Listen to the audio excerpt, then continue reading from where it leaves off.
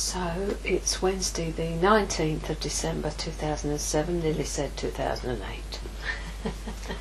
And we're winding up our studies on the fruit of the Spirit, and hopefully we'll be looking at the Beatitudes next year, if the Lord will. And those of us who want to have probably got the book. But I will be using other material as well, even though that we will be primarily looking at Bob Mumford's book, whatever it's called, The King and You. But we will be looking at other things so that we go through the Beatitudes and see what our Beatitudes are like, if you see what I mean. We've had a bit about Beatitudes this morning already. See what my Beatitude is like. So Psalm 144 says, what's man? Blessed be the Lord my rock, who trains my hands for war and my fingers for battle. My loving kindness and my fortress, my high tower and my deliverer, my shield and the one in whom I take refuge, who subdues my people under me. Lord, what is man that you take knowledge of him, or the son of man that you're mindful of him? Man's like a breath, his days are like a passing shadow. Bow down your heavens, O Lord, and come. Touch the mountains, and they shall smoke. Flash forth lightning and scatter them. Shoot out your arrows and destroy them. Stretch out your hand from above.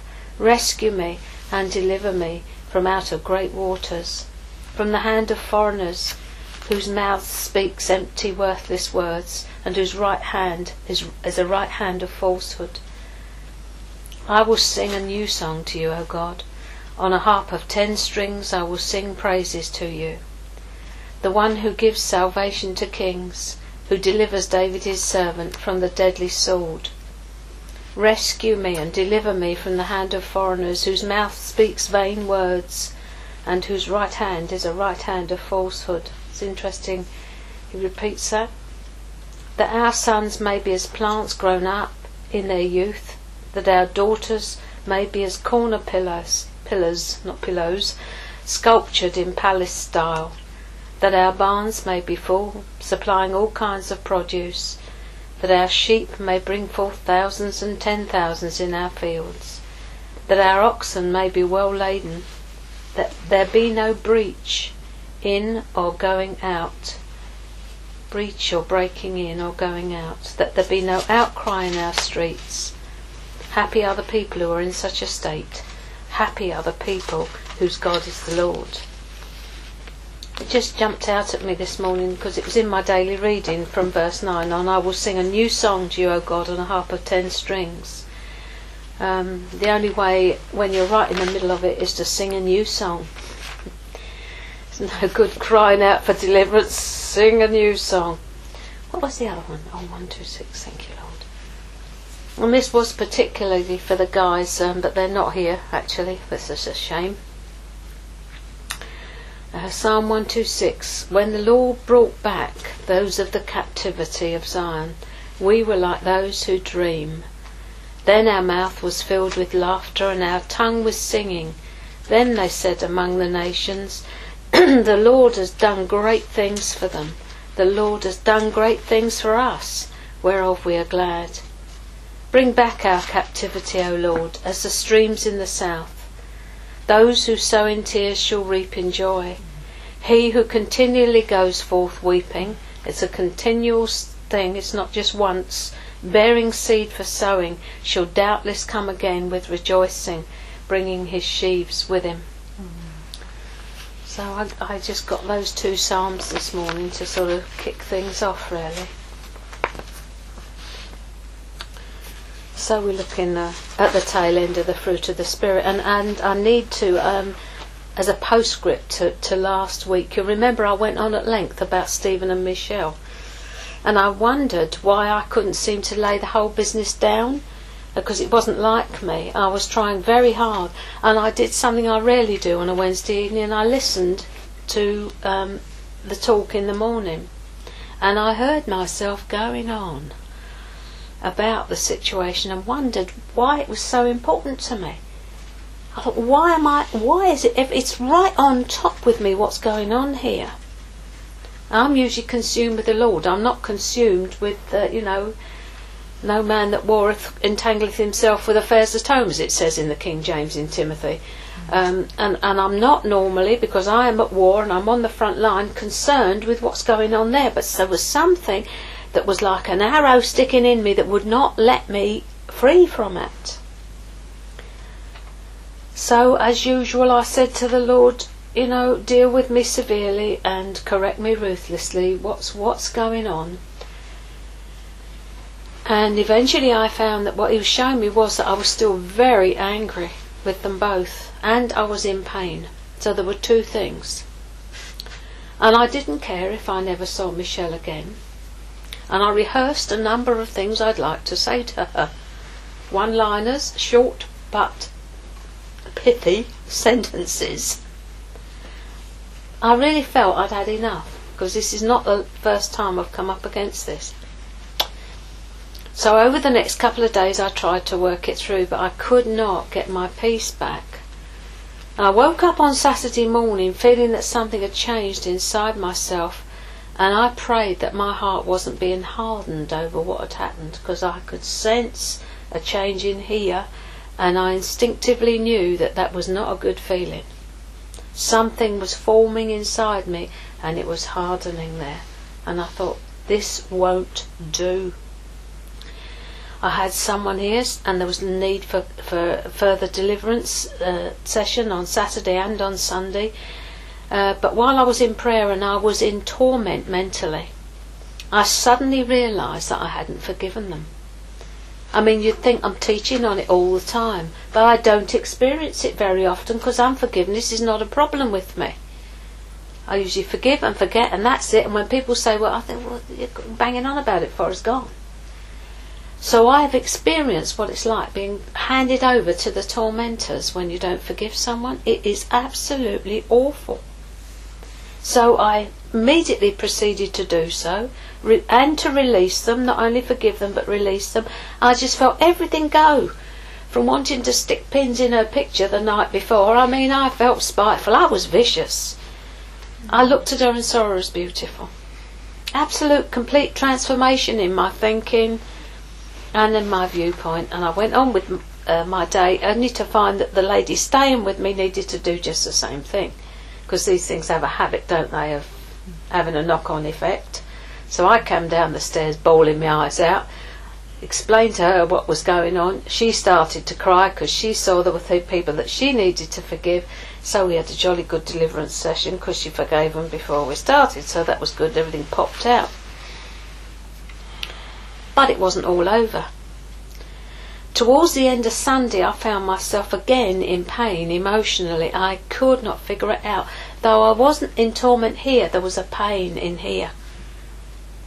I was puzzled. I examined myself. Was I not forgiving them again? What was going on? At about 20 to 9, young Richard, the second-hand furniture business, rang me.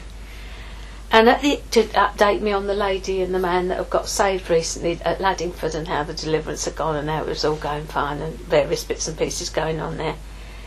Just as he was about to finish the call, out of the blue he said, how's Stephen? I burst into tears. I told him everything.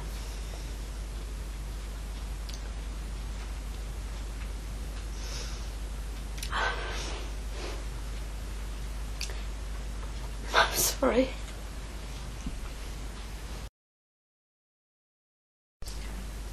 And he prayed for the arrows which had come into my heart to be removed, and for the manipulation and control to lift off of me.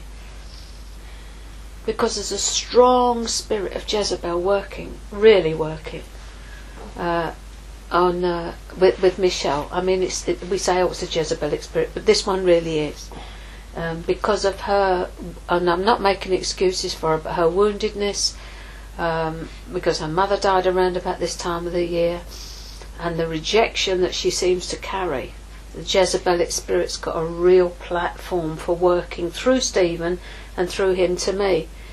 I don't know whether it was last Wednesday evening, you may not have heard this, he phoned me and gave me such an earful. on the phone about not being the grandmother I should be, and he was going to come and talk to me after Christmas. You see, it's the injustice of it that was getting me, because I haven't seen Michelle and Stephen since October time. And when I ask if I can see them, they're too busy. But the accusation is that I don't spend enough time with the grandchild. So you can see the manipulation that goes on there. What's actually being said is, I want you to be this. If you won't be that, I won't let you see her. That's actually, or him. Anyway, he gave me an earful. To the extent that when I came downstairs from the phone call, sitting at the meal table, I could not remember I couldn't remember Amanda's name. It had sort of blown into my head so much that I thought, I could see her face, I cannot remember her name. Could not remember. It was just completely gone. The power of what came down the phone was so great. And the Lord said to me that it was a hail of arrows or bullets coming at me. And of course, because it's your own and it's close, you're open. So you straightway get the lot. And my shield was not there. It just... So I've got all these arrows sticking out. So he prayed for this, and I was free. But it wasn't over, because again, yesterday, I was beset this time by the sadness of it all, and that Stephen could be party to what Michelle was saying and doing. So as I sought the Lord, I heard him say, you're in a battle with Jezebel on two fronts. And someone actually came on Monday night, wasn't it? Mm-hmm. Someone we've never met before, little Mauritian girl. And she walked in here, and I think as soon as she walked in the door, she started prophesying. And the first thing she prophesied was that there was a tremendous battle going on. There was a tremendous attack going on here, on the ministry, on the building, on everything. She said, you're absolutely beset on every side. She was so totally accurate. And she prophesied over Joyce so accurately, things that we didn't know, but Joyce did. Won't tell her to her shame. Absolutely needless to say, you're beautiful. That's enough said for that one. But she was ever so accurate about what was going on. And of course, God had said to me, "You're on a battle with Jezebel in two fronts: on your family, and from the deliverance side of things." Because there's been some massive deliverance going on here recently. And in fact, I'm surprised Ian and Val aren't here, because they were having some problem. But he said to me, "Don't be moved from your place in me. That is the intention of the enemy, to get you out of the spirit and into your flesh." And I sort of saw, like, it's very difficult to describe, but like a couple of discs, and I was one disc, and I was sort of coming out like this. And when he said that to me, I thought, I'm going back in, because the enemy was actually getting me out from the secret place to where I would be really vulnerable, liable to say and do things that I didn't mean to say and do. So I went back straight in again and hid.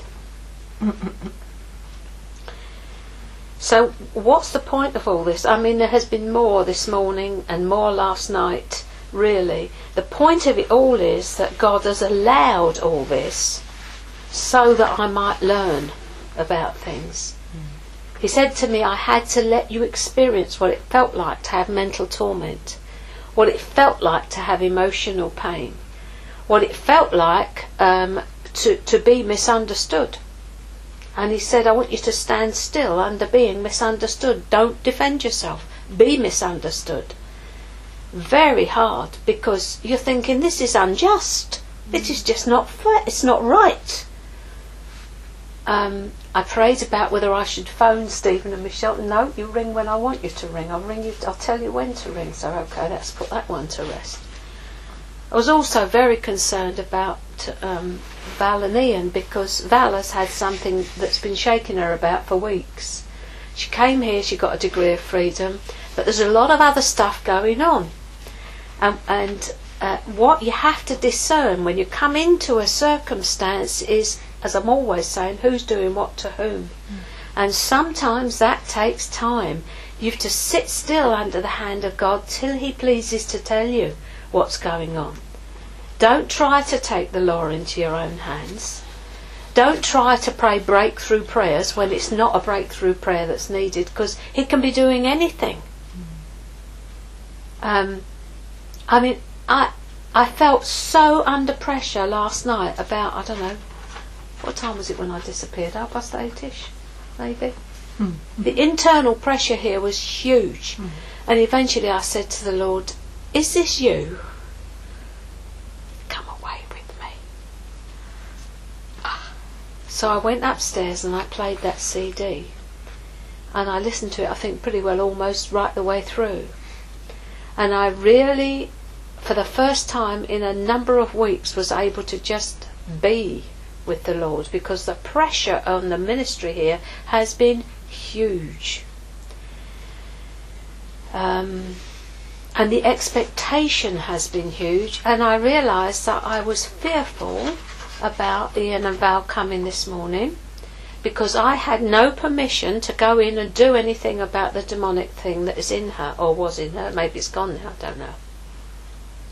And so I knew I would be between a rock and a hard place, because if he didn't give me permission, I would still have their pressure.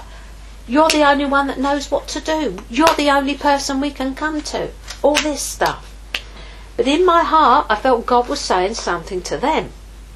So I phoned June, and she had a pray. Reminds me, you're going to give me a bit of writing this morning, aren't you? Yeah. Because I felt he was calling particularly Ian's attention to something, which was he needed. Who's coming? Gina. Oh, right. It's funny that they're not here.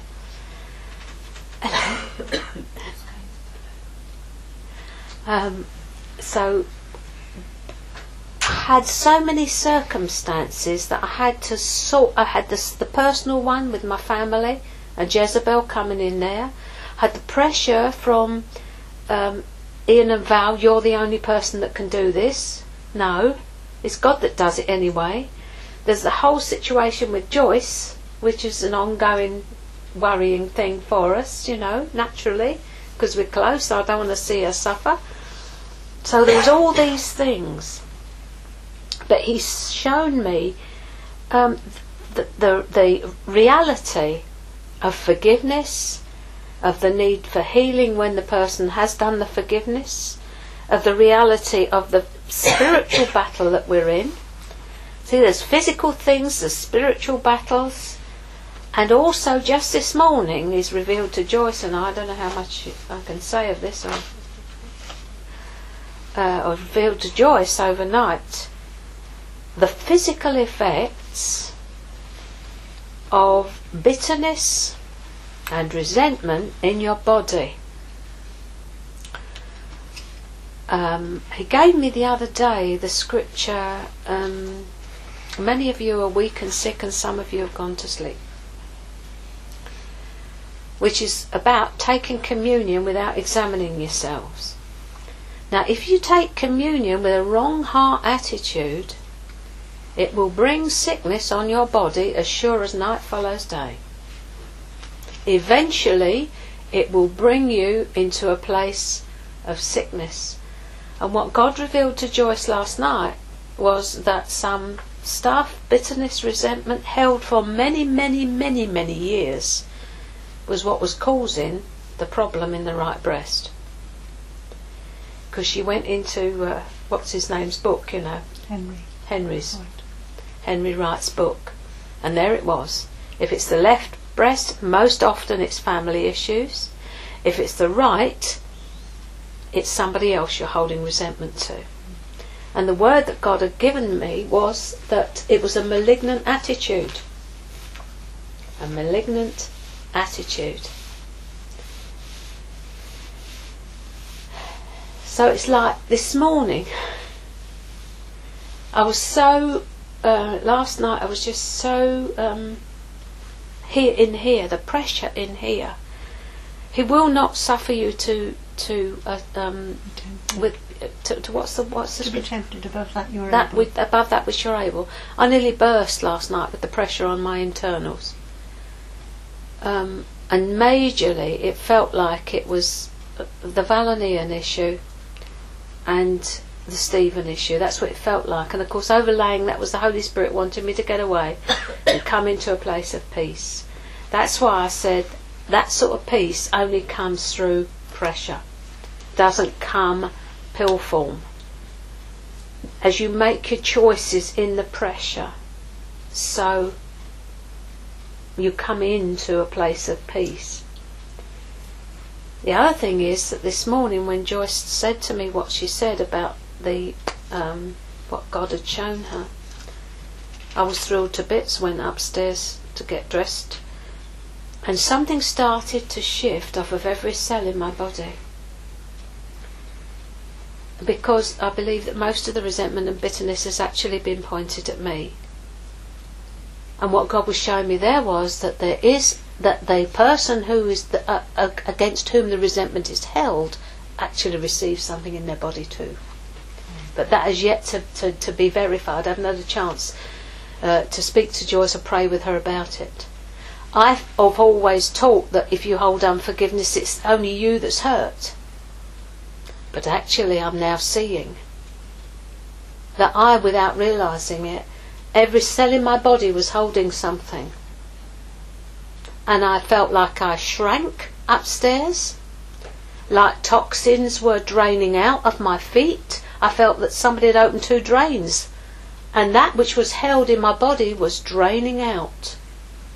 Because we're talking about 17, 16 years. That's how long we're talking about, 91. When this whole thing started, I said to Joyce, I think you've got to go back to the beginning. I'm not trying to hold her up to anything except this is like a tick. There was nothing in my heart except that I didn't even know I was going to share this morning. But the reality is of our attitudinal sins can hold people in so much bondage. It is unbelievable. I mean, there's nothing in my heart at all. I just, wow, is my response to that is, wow, would you Adam and Eve it? I'm really praying that this thing will go away now. You know, that's my prayer, that it will go as a result of what has been uncovered. But look how much it has taught us in the seeing of it. I mean, so much.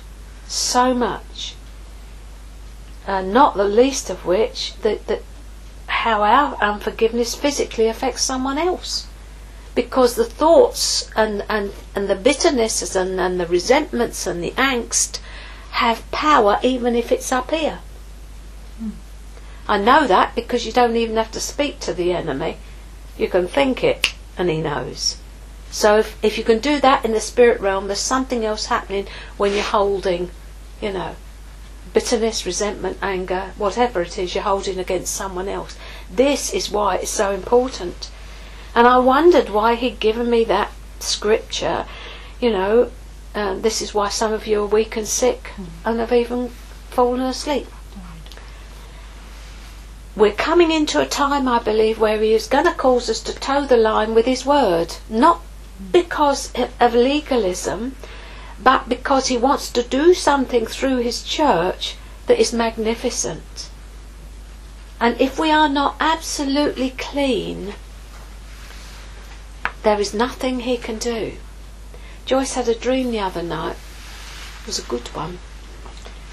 If I can remember it, tell me if I'm wrong. The first frame was like a concrete base of something being laid. It was laid. It was laid. It had been laid. There's the foundation in. On no other foundation can any man lay. Then she went into a rather dark, tunnel-y place, wasn't it? Not ever so dark, but darkish and narrow.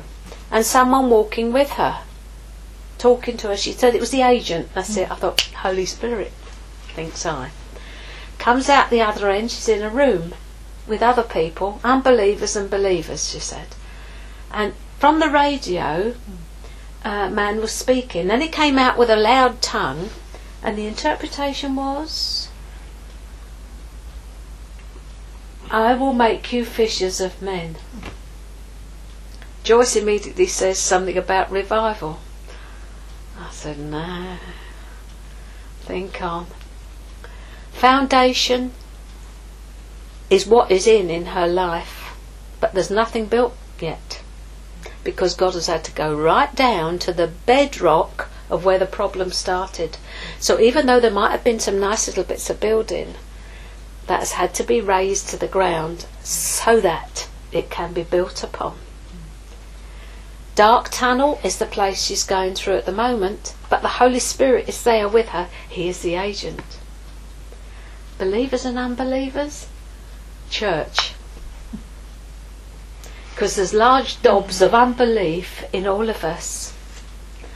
I will make you fishers of men. You ain't going to do it. That was what that spoke to me was. That up till now Joyce has been trying to do everything. And it came out loudly, I am going to do this thing, okay? I am going to do it. So that was my interpretation of the dream. If anybody gets anything else, be grateful. But the interesting thing was, it wasn't until we were actually in the hospital that I suddenly, the believers and unbelievers bit plopped, where they were all listening to this tongue coming over the radio.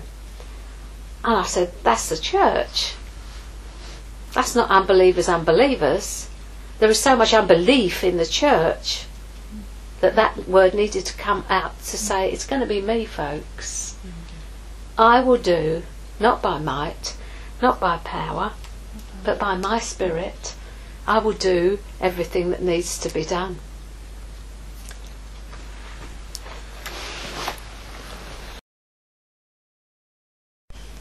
Okay. Thank you. Right, little poem from Philip Keller. Back to the fruit. My life is a garden, your life is a garden. Is it a waste, untilled and wild, like an untaught, untrained child? Or is it good soil under the Master's hand? Is my soul his own cherished land? Is it grown thick with thistles and weed, or has it been sown with his good seed? What is the harvest that comes from this life? Goodness and love, or hatred and strife? Lord, take this stony ground of mine, make it all completely thine. Only then can it ever yield the pleasant fruits of a godly field. So here we are, as I said, at the end of the year and at the end of the studies on the fruit of the Spirit. And we started the study with the fruit of love, and we saw that self-control and love were like bookends, keeping the rest of the fruit together. We saw that self-control was the bringing of the whole self under the benevolent dictatorship of the Holy Spirit, allowing Him to live His life through us. We become governed by God Himself, no longer two lives to be lived but one. Our entire lives, every aspect, spiritual, mental or physical, becomes subject to the sovereignty of God's Spirit. We can say with the centurion soldier, I too am a man under authority. That's Matthew 8:9, I hope, and Luke 7:8. The running of my affairs, my attitudes, my actions have been relinquished and turned over to God's gracious Spirit. The gardener has come in through the gate into my garden, and the ground of my being is entirely His to do with as He wills. It is His to produce the fruit He desires without hindrance from me. It is He who alone has the right to control the crop production. It is He who decides what shall be done in every area of His garden. My soul is His completely. I can hear you saying, I'm not there. None of us are, but this is what we're aiming for. We are all works in progress and works in process. Our part is not to hinder that work and make it hard for the gardener to loosen the soil. Our attitudes, thoughts and words are the things that will hinder. Our mindsets become set in concrete. We will not have it any other way. This is the way I want it. But it's no longer I but Christ. I've got a wallpaper on my computer with a man running and 6 lighted candles chasing him. And the caption is, "You can run but you can't hide." Some of us have spent our lives running from the dealings of God, resisting Him at every turn. Can we agree to stop? It's so short-sighted. I'm not going to go into it, but as you can see from what you've heard this morning from Joyce, that He will catch up with you in the end. So why waste time running away? Graham Cook would say, "You're just silly." In my experience, the Lord keeps going deeper in our lives until He touches a foundation of reality, which was the foundation in Joyce's dream. He's touched that foundation of reality, and then He begins to build the new person, and He will not hesitate, beloved, to bring all that is necessary into your life to form Christ in you. But first, He will remove the rubbish. So recapping on what we've seen, do you remember that we saw for years we've seen salvation as paint and wallpaper? Redecorating the old man with various spiritual experiences and outward religious activities. And probably the most difficult to deal with, I have found in my experience, is those that come into salvation very young and see Jesus as some sort of spiritual Santa Claus who always wants to bless them and answer their prayers. Conversely, they sometimes think that He is a schoolmaster with a stick behind his back. So you get two extremes. But the one with the Santa Claus is when the going gets tough and the reality hits, they are disappointed with God. They do not realise it's they that had a false view of Him, but regard Him as having let them down. So what we've got is a God of our own making. The reality is that salvation requires renovation and restoration of the whole man. In Christ carries far more implications than whether or not we're going to heaven. Had someone say it to me the other day, all I'm concerned with is going to heaven and living a decent life and a decent standard of living here and going to heaven. I said, well, tough, really, because God's got another agenda. Sorry about that. Dream on. Dream on, yes, thank you whoever said that. Dream on, that's right, dream on.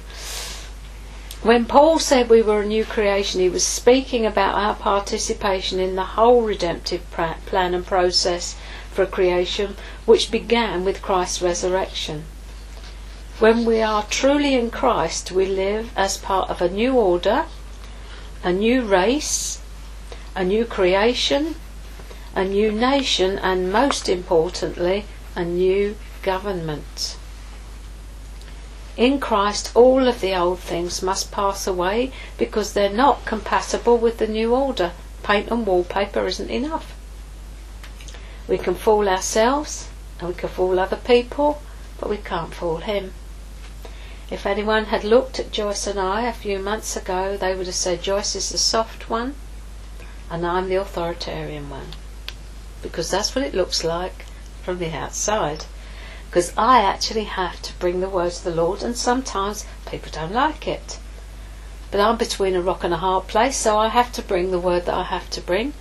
I have to withhold at times, like I was having to withhold from the people who wanted the deliverance, and God said, you don't have permission.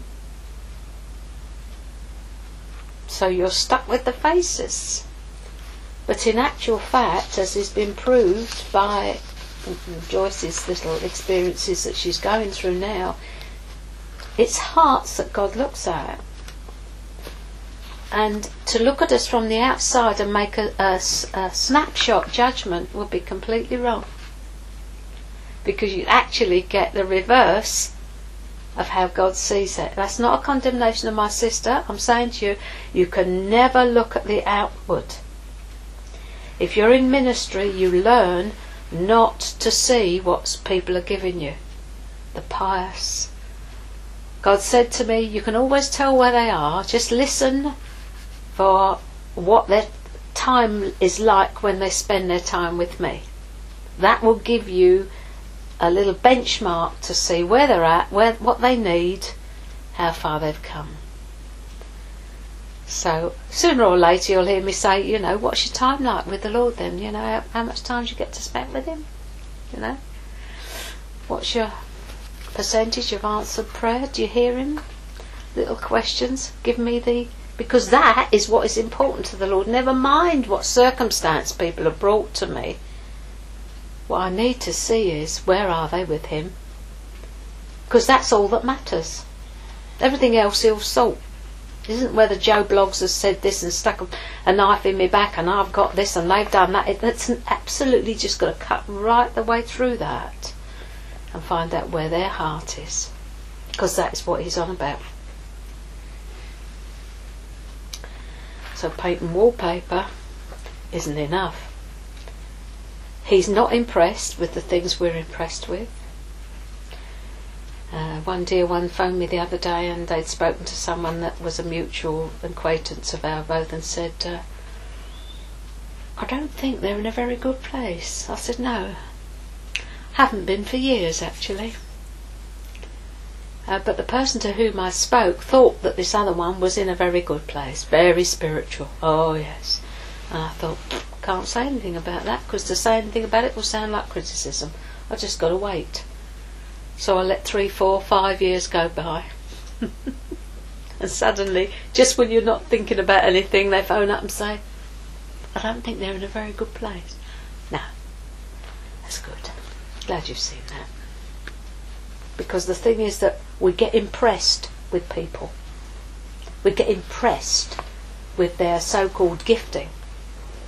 We get impressed with their ability to prophesy. Don't ever do that. It's fruit. It's not gift. You can be totally led astray by looking at the gift.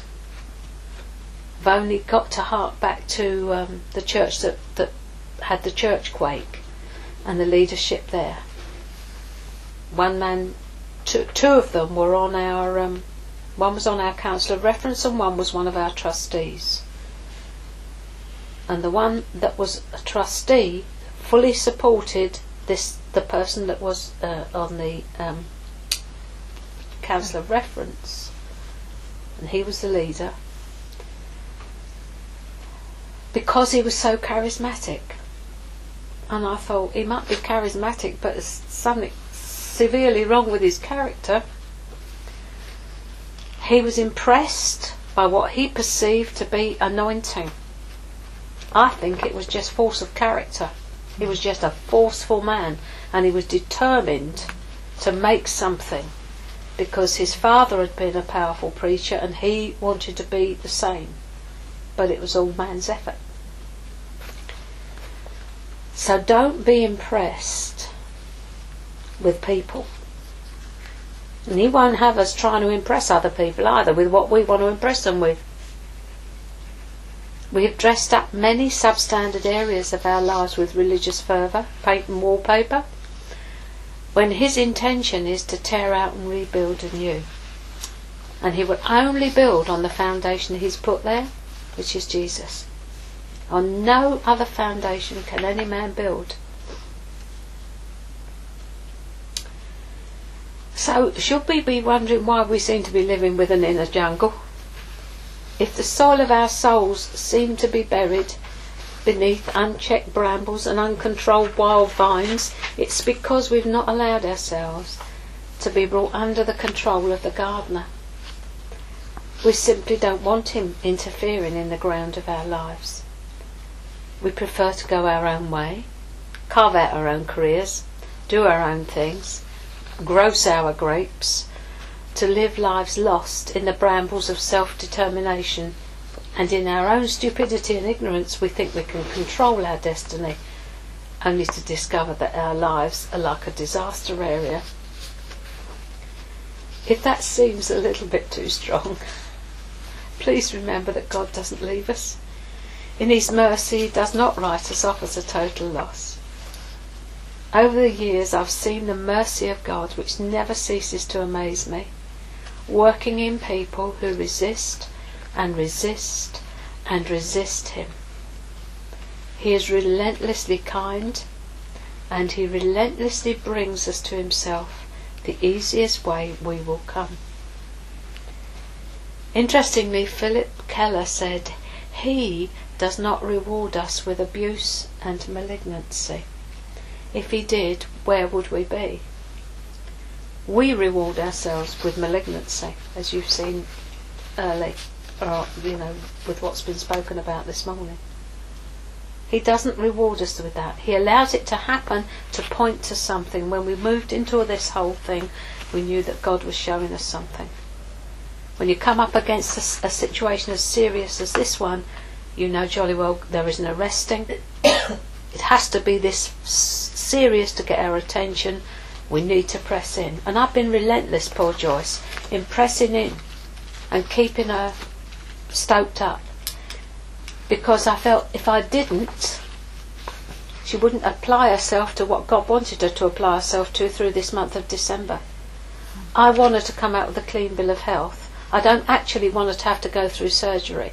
I want it to be that that because of being prodded and poked, and she has been, I've prodded, I've poked her, she'll tell you. You know, it's not been good. But I've had things and I've said, well, what about that? How about that? How are you getting on with that? Are you doing that? You know, she can't get away from it. This is the thing in this house, that you cannot get away from the probing. I can't get away from the probing, so why should you? I tell you, that is such a good prayer. Deal with me ruthlessly and correct me severely is an absolutely excellent prayer to pray. Because it's the phone.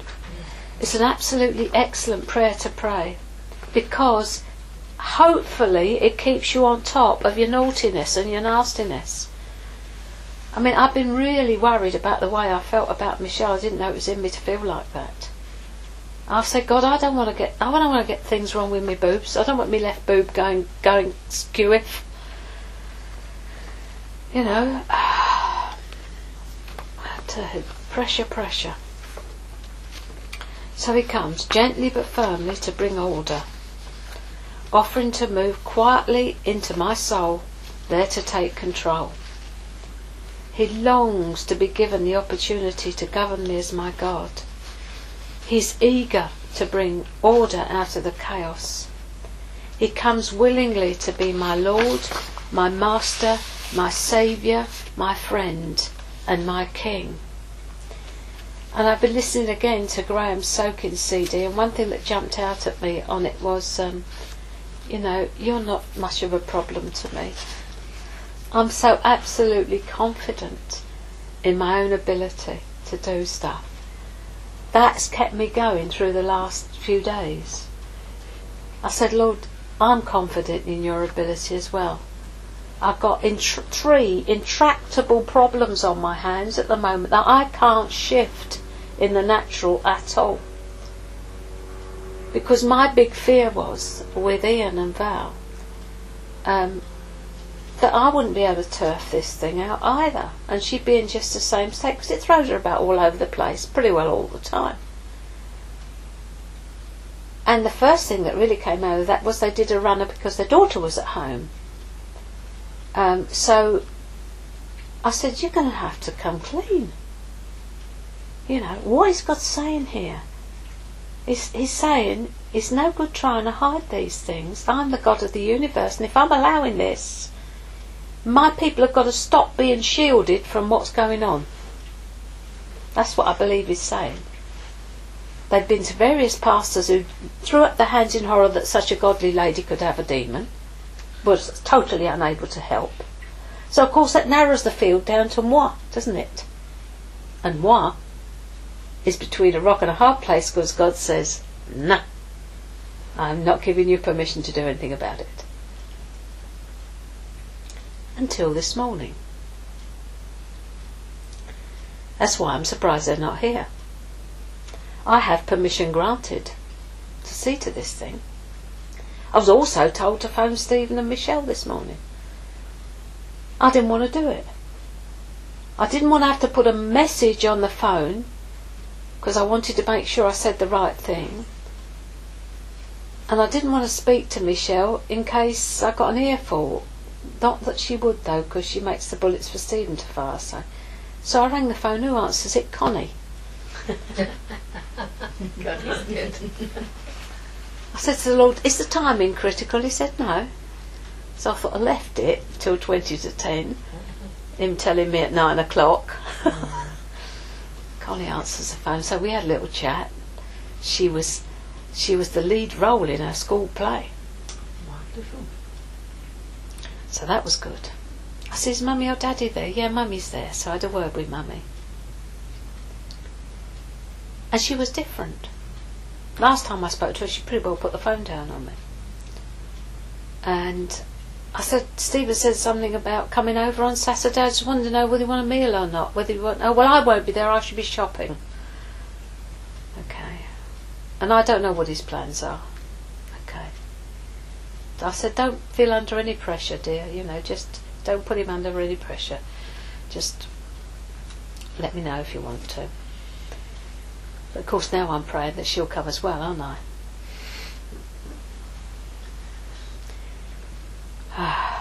So that was one, that was that.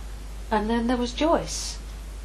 So the three things that I've been really hard up against it over these last 10 days or a fortnight, bang, bang, bang, all in one go. There's like a shifting, you know? Sometimes all you can do is stand in the face of everything and just stand and praise him, worship him, adore him, express your confidence. That's all you can do. Kissing the hand, as Graham would say, that hurts, because he's allowing all these things. But at the same time, as time goes on, I'll be able to pick out who was doing what to whom, what was a demonic attack, what was just people, what it's been all about. You know, what's been attitudes. You need to be able to understand, so that when you come up against it again, you've got a little range of questions that you can ask. You know, never just go down under the circumstance. Get before God. As June said last night, it's Father.